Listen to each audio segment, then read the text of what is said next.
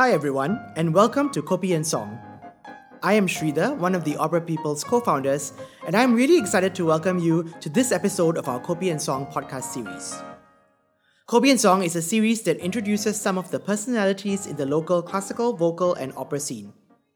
Today's episode, of Divas, Ladies, and Handmaids, explores the history of the soprano voice, tracing its evolution over 400 years, featuring Joyce Tung, Renata, Hann, Sungwon, and pianist Pauline Lee.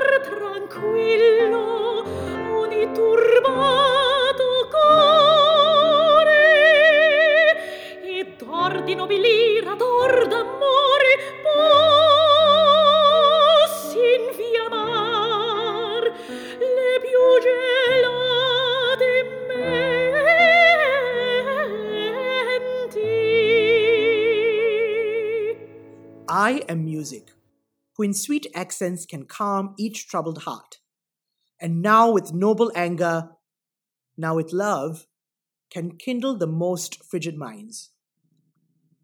In 1609, this was how Claudio Monteverdi's L'Orfeo, acknowledged to be the first opera still performed today, begins. And the first voice we hear is this, the goddess of music who declares her power to inspire and tame. No other voice type has such a cult-like following or commanded such extreme devotion as the soprano voice. In Jean-Jacques Benix's 1981 film Diva, a young Parisian mailman attends the concert of an American opera star who refuses to make recordings. He is so obsessed with her voice that he smuggles a tape recorder into the concert hall. The star appears, and as soon as she starts singing, he enters a trance state, her voice washing over him. What's remarkable about the scene is that the singer is singing an aria with no subtitles, taken completely out of context of its original opera.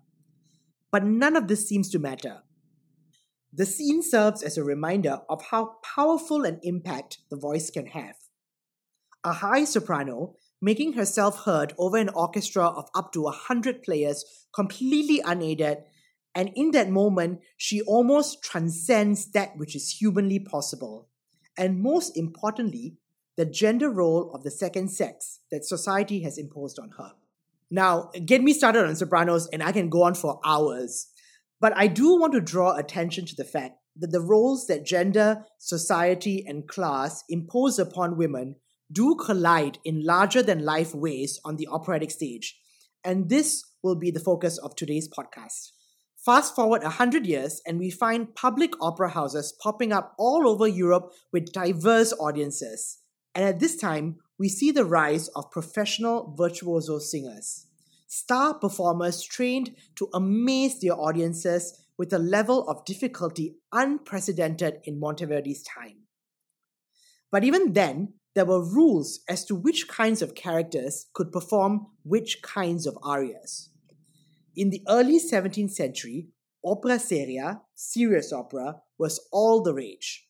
Now, by modern standards, the plot of opera series can seem very formulaic, with a complicated plot that no one can follow, set in an ancient time with a small number of characters who spend most of their time trying to either murder or seduce one or more of the other characters, who then lapse into outpourings of emotions when they do or do not get what they want. But they were ultimately vehicles for star singers. Now, in any opera seria, there were typically a range of arias that were expected. For example, the rage aria, the joyful aria, and the love aria. But there was only one kind of aria that was saved for the leading lady, the most noble of characters in the plot, the lament. Take Handel's 1735 opera Alcina, for example. The title character and her sister, Morgana, rule over an island where they turn men into animals when they are done using them. Alcina gets the more dramatic plotline where her latest lover, Ruggiero, leaves her when his actual wife, Bradamante, comes to rescue him dressed as a man. Morgana, meanwhile, falls in love with Bradamante, and this drives the more comic elements of the plot.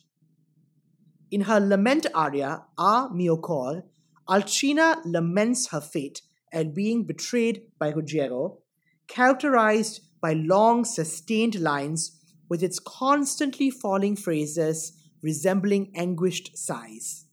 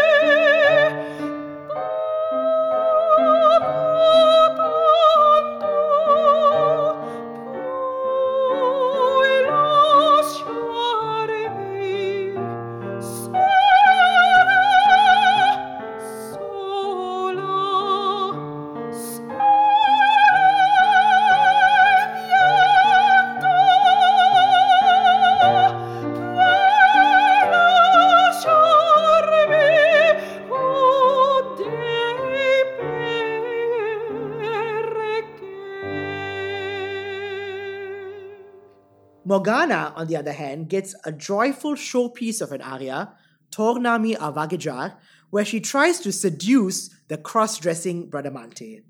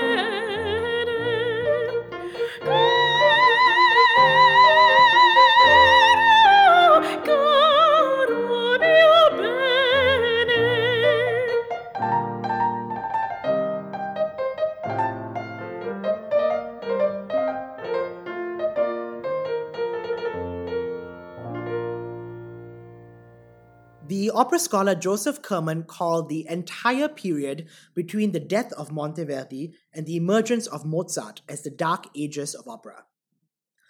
Mozart started his operatic career with works that didn't seem very different from Handel, writing opera series that often exalted the monarchies and patrons of the day for the commissions he received to write them.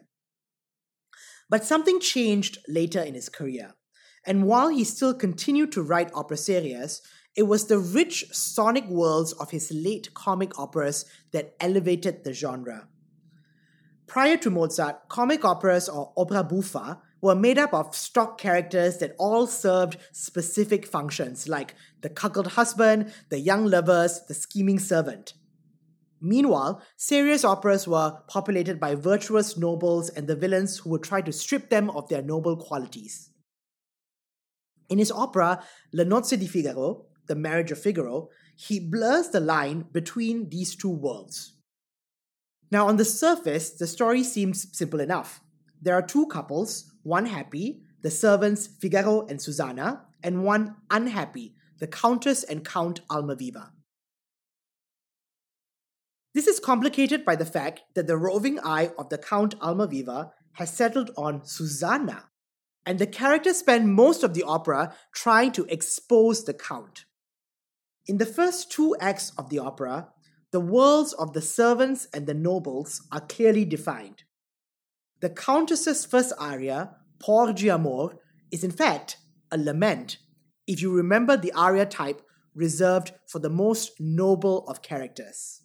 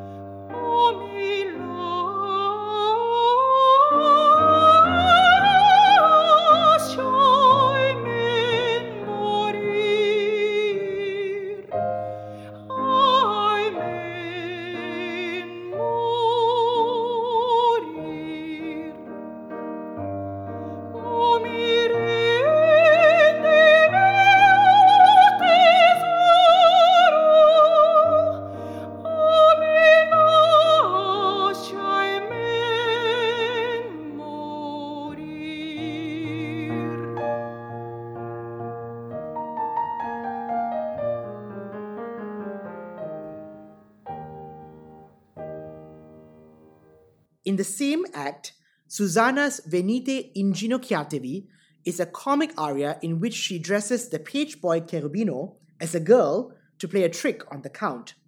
It is marked by rapid syllabic singing, often on repeated notes, reminiscent of the similar declamatory style of earlier comic operas.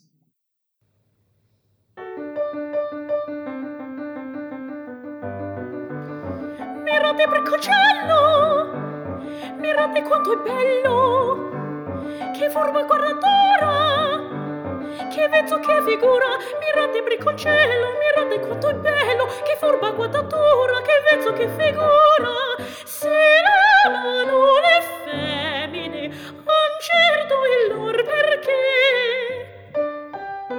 Se l'amano, ancerto il lor perché. Ancerto, certo, certo, il lor perché.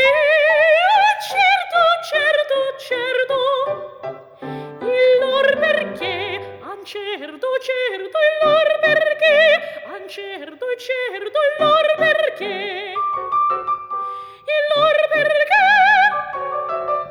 il lor perché. In Acts 3 and 4, these worlds collide as it becomes clearer that it is the servants who have their wits about them to take charge of the world of the opera. I will return to one of these moments at the end of today's podcast.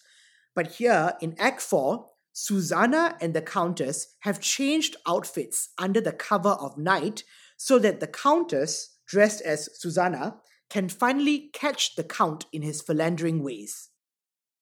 In her second aria, Susanna attempts to draw the Count out, while her husband, Figaro, secretly watches. But here, in the disguise of the Countess, she is suddenly given the social power of someone well above her class, and her aria takes on the language of the Countess, with long, sensual, languorous lines that radiate the elevated nature of Susanna's inner self, even if that is not reflected in her external, servile role.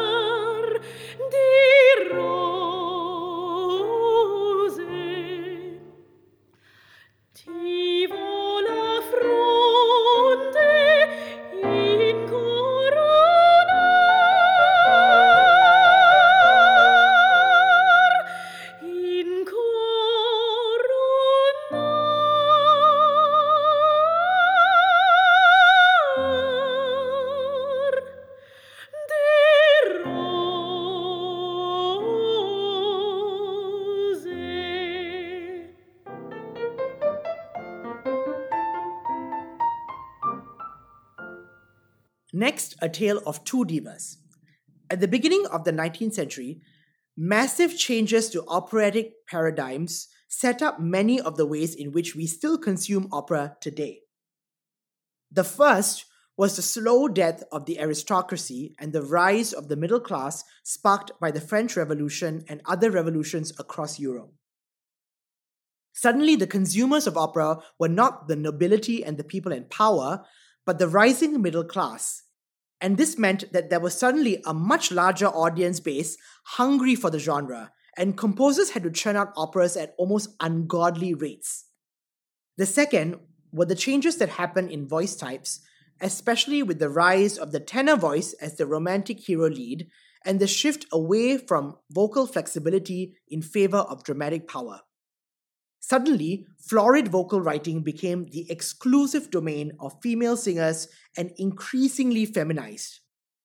Gender difference that in opera had always felt more like a suggestion was now here to stay with a vengeance. But with this too, only the female singers retained the ability to deliver sheer vocal excitement on stage. And as the men performed more realistic vocal roles, closer to actual speech, sopranos, with their florid vocal writing and sustained singing over increasingly larger orchestras, seemed to defy expectations of reality. And thus, the diva, or goddess, was born. And in this new role, they became the muses of the composers who were writing for them. One of the greatest of these muses was Giuditta Pasta, who inspired many composers of the time, but one in particular wrote two of the greatest soprano roles for her. And in the year 1831, Pasta debuted roles in not one, but two operas by Vincenzo Bellini, Amina in La Sonnambula, and the title role in Norma. The writer Stendhal said she had the ability to produce a kind of resonant and magnetic vibration, which through some still unexplained combination of physical phenomena exercises an instantaneous and hypnotic effect upon the soul of the spectator.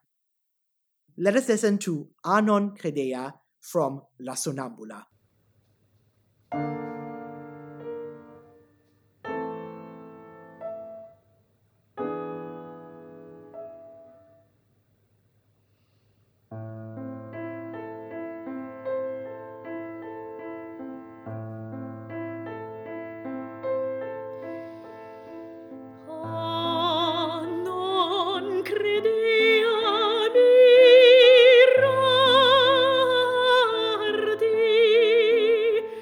Si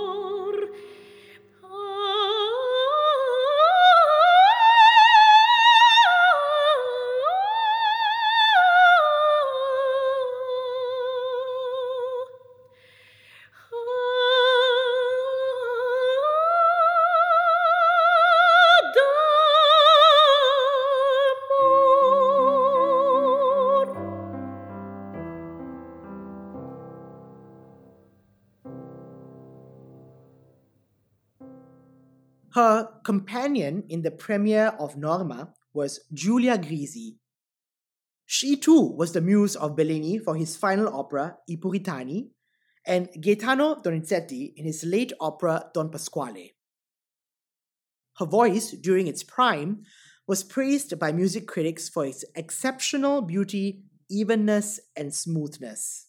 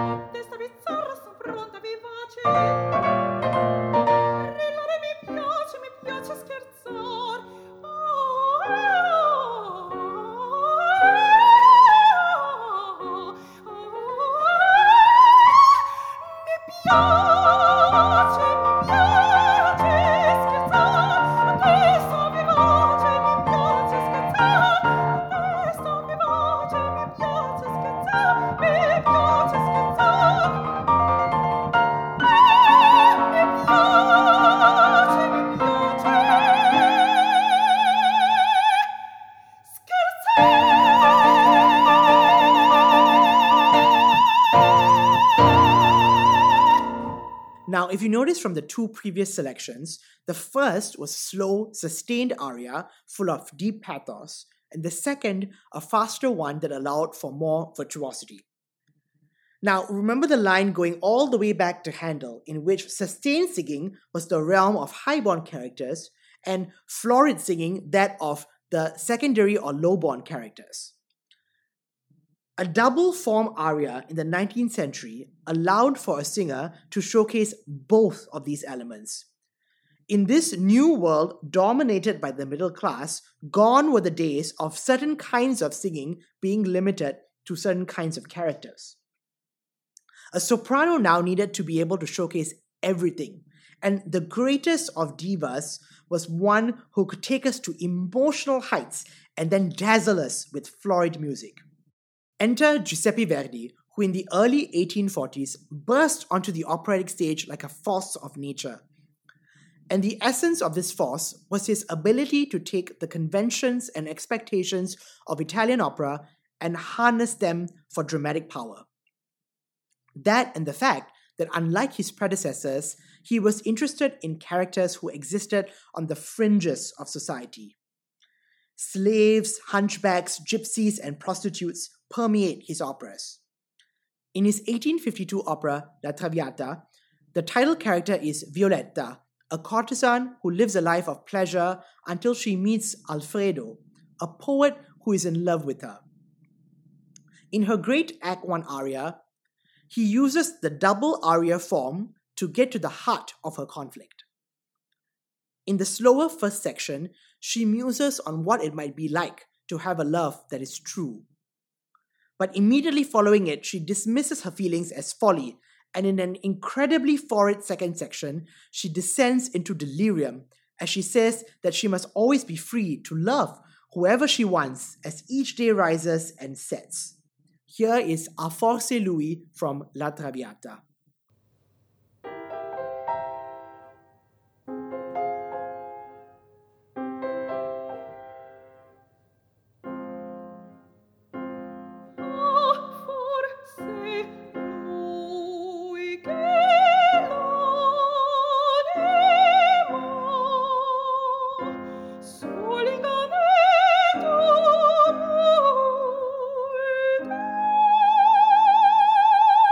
Soling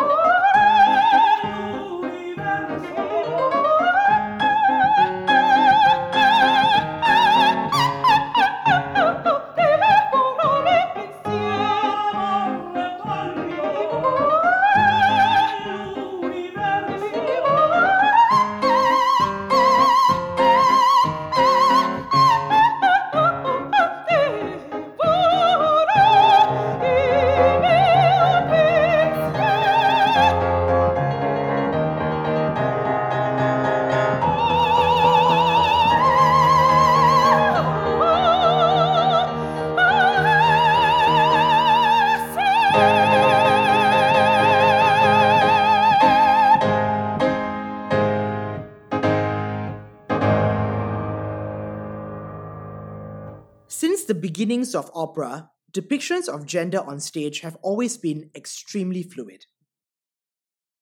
As we have seen earlier, in Handel's Alcina, for example, Bradamante disguises as a man in order to rescue her husband. In The Marriage of Figaro, Cherubino, whom Susanna sings her first aria to, is a soprano playing a teenage boy. In the 18th century, sopranos sometimes played the roles of young boys because a male voice would not have been able to emulate the voice of a young man before his voice broke.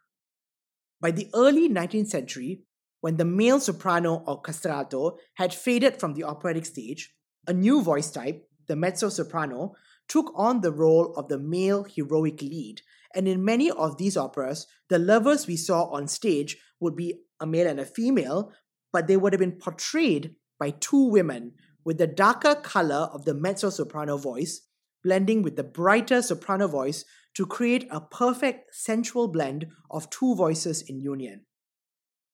As I mentioned earlier, by the mid-19th century, gender roles had become much more defined, but the soprano as a young boy makes his appearance throughout the rest of operatic history. Even in Verdi, he appears as the page boy Oscar in Un ballo in maschera. We now hear Oscar's aria, Volta la Terrea. Volta la terrea fronte alle stelle, come sfavilla la sua pupilla, quando le belle il vin predice, mesto felice dei loro amor, mesto felice dei loro amor. Ecco Lucifero da cordoniar, ecco Lucifero da cordoniar, da cordoniar, da cordoniar, se, ecco Lucifero da cordoniar, By the end of the 19th century, the landscape of Italian opera had changed yet again. The influence of the German composer Richard Wagner had pushed the size of the orchestra even larger, and there was a taste for gritty, hyper-realistic subjects that represented ordinary people at emotional extremes. Gone by this point was almost any trace of florid, virtuosic singing in favor of simpler, declamatory melodies that could express the simplest of emotions magnified tenfold by rich orchestral colors. In this new world of verismo or realism, the composer who emerged as the forerunner and Verdi's successor was Giacomo Puccini. His most famous opera, La Bohème, from 1896, is set in Bohemian Paris, and its main characters could not be further from the nobles who populated earlier operas. The heroine, Mimi, is a simple seamstress secretly dying of tuberculosis. Poverty, disease, and hunger are very present, although they are filtered through a sentimental lens. The building blocks of a Puccini soprano aria are a winning formula for success. Throughout the opera, he would pepper the score with fragments of melody that would recur again and again.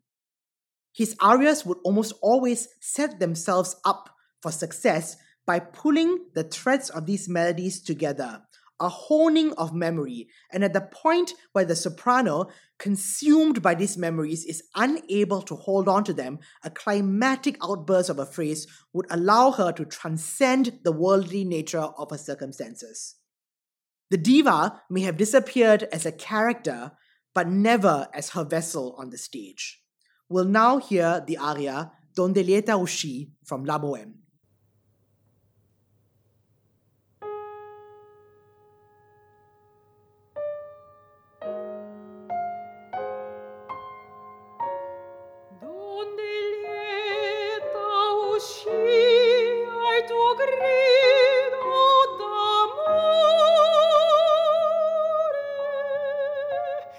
Torna sola, Mimi, al solito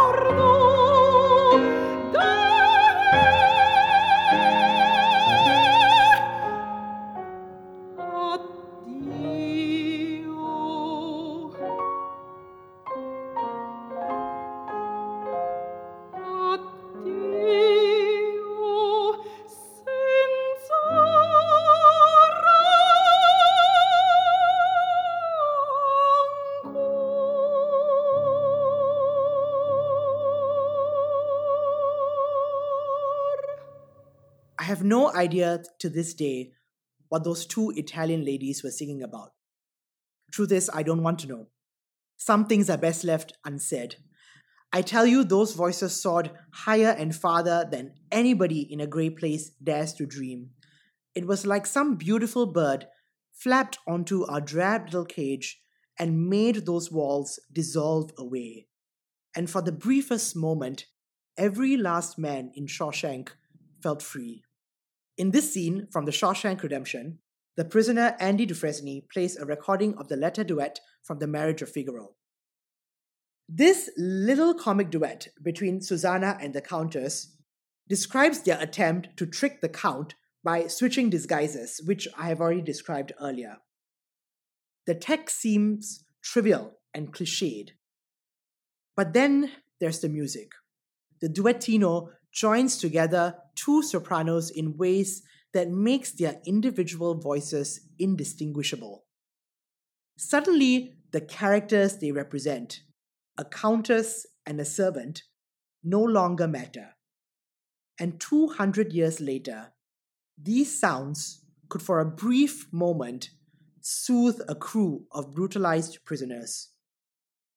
Sometimes the experience of the voice, soaring and sublime, causes all the divisions that we have built around us to fade away, even for a few moments, while we are transported by these little songs carried on a blissful musical breeze.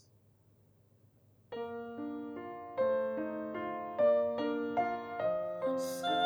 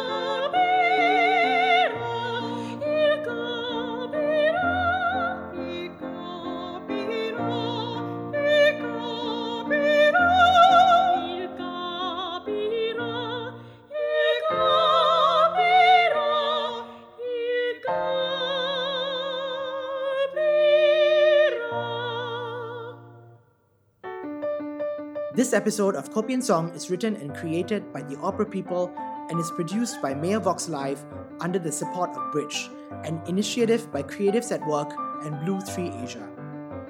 Narrated by Shridar Mani, with sopranos Joyce Tung and Renata Hann Sungwon, with pianist Pauline Lee. Direction and sound design by Raven Lim. Production assistance by Loh Yen Lyng. With special thanks to audio partners Audio-Technica and City Music.